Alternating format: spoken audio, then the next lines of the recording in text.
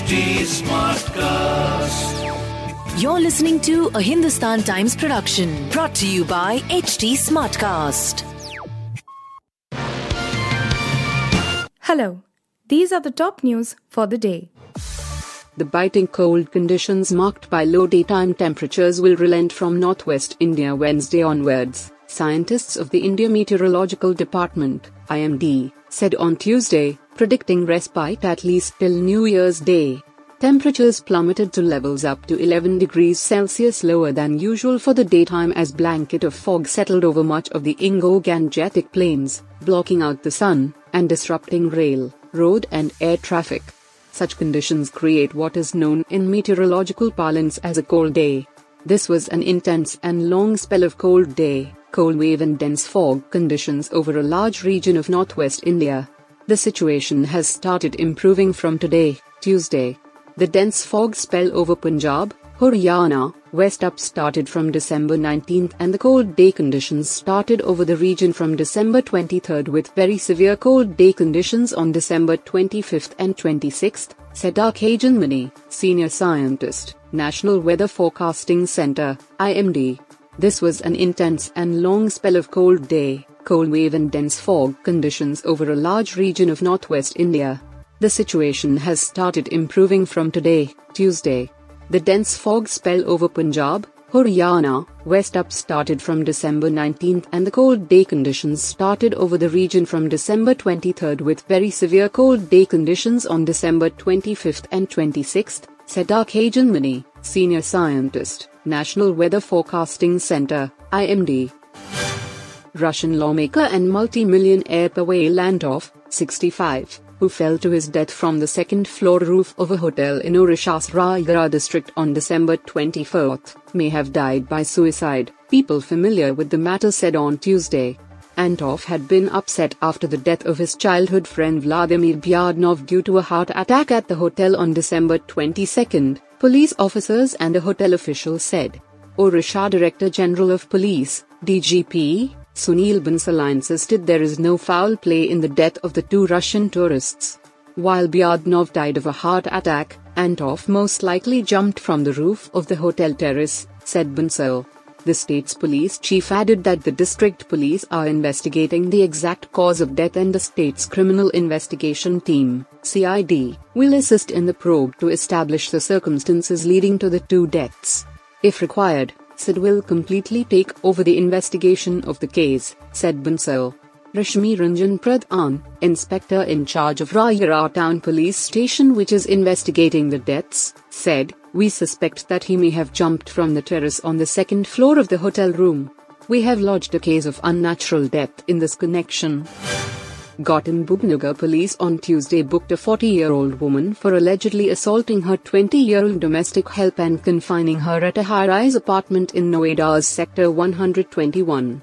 The incident came to light on Monday after the domestic help, identified as Anita, a resident of Garichok Handi village in Noida, tried to escape from her employer Shefali Kaul's fourth-floor apartment in Clio County Society using a rope. However, passers-by saw her and informed the police, prompting a team to reach the spot, police said. Anita was then escorted to the police station and her family informed of the matter. Purported CCTV footage of Kaul, who is an advocate, assaulting Anita in an elevator a fortnight ago has surfaced on social media websites. Height has not independently verified the authenticity of the video. Police said Anita's father Padam Singh submitted a complaint at the Phase 3 police station on Monday evening against Kaul. According to the complaint, Anita had been working at Kaul's house for the past 6 months. "My daughter worked at Kaul's house and their agreement expired on October 31st. However, Kaul did not let Anita leave the house and forced her to continue to work. She took away my daughter's phone and assaulted her and forced her to do all household work.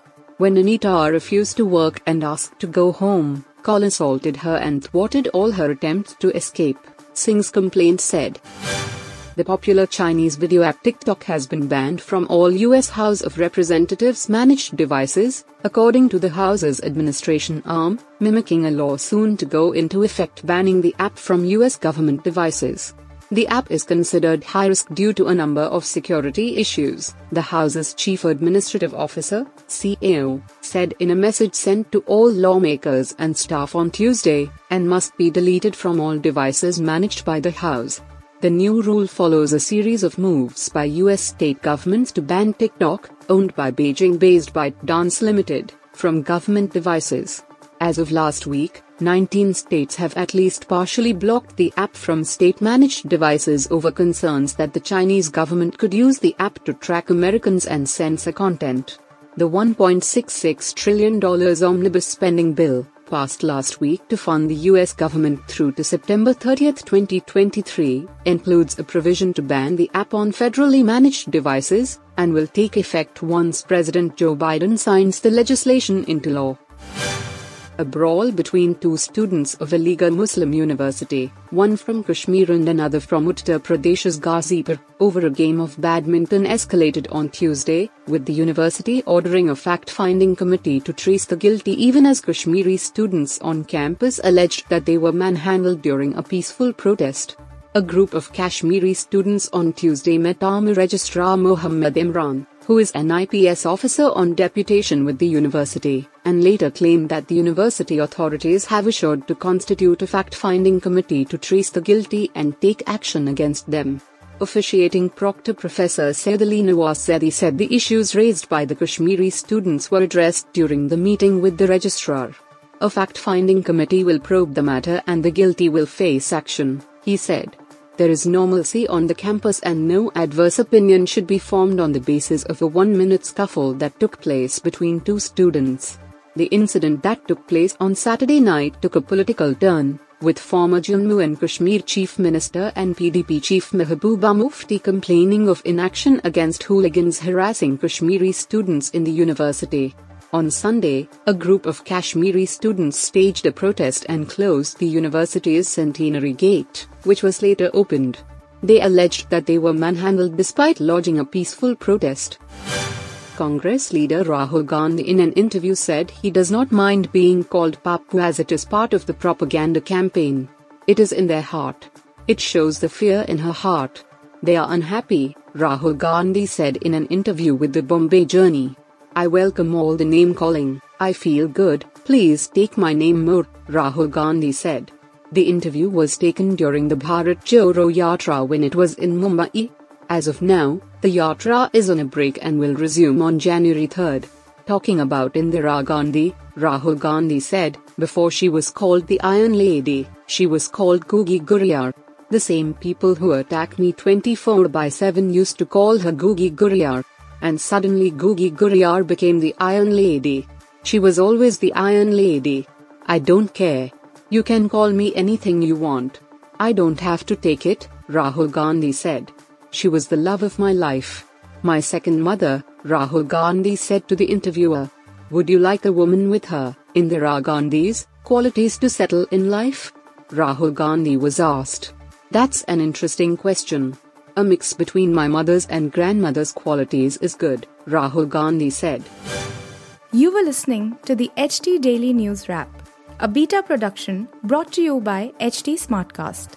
Please give us feedback on Instagram, Twitter and Facebook at HT Smartcast or via email to podcasts@hindustantimes.com. Until next time.